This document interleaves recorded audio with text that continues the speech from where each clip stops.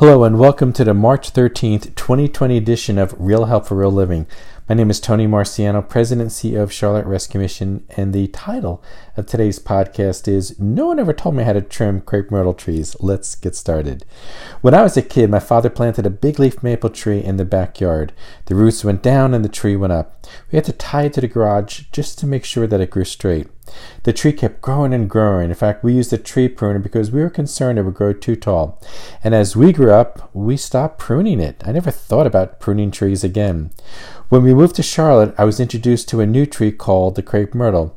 We had one in the backyard and 3 in the front. I didn't consider trimming it. It seemed to have some lovely branches.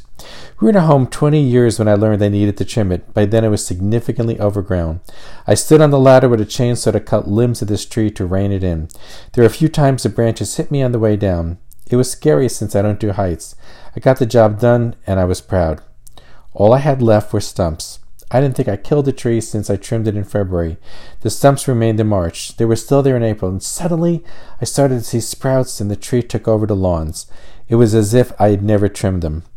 Next February, I am back standing on the ladder with a chainsaw, trimming more limbs and cutting more branches. Again, all I had were stumps for several months. Then the branches returned. I always waited until February. This winter, though, was mild. I started to see sprouts coming from the tree. Then we had a cold snap and I took out the ladder, but this year I left the chainsaw in the shed. Instead, I took the pruning shears and cut back all the branches. It was still a lot of work, and when I was done, it didn't quite look as trimmed as it did in previous years. I reasoned that I would come out in a week with the chainsaw and trim it so it looked like everyone else's crepe myrtle trees that had been trimmed. Nice and neat. Mine were nubby and scruffy. Next week came and I stepped aside and looked at the trees. I had previously trimmed back all the branches. I was all set for another spring. Or was I? Trimming it back some more would involve quite a bit more work, and was it necessary?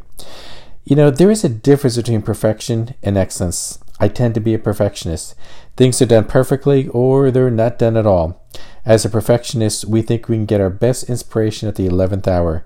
We convince ourselves that it is when we are most creative. Actually, we put off the project until the last minute and give it our best shot.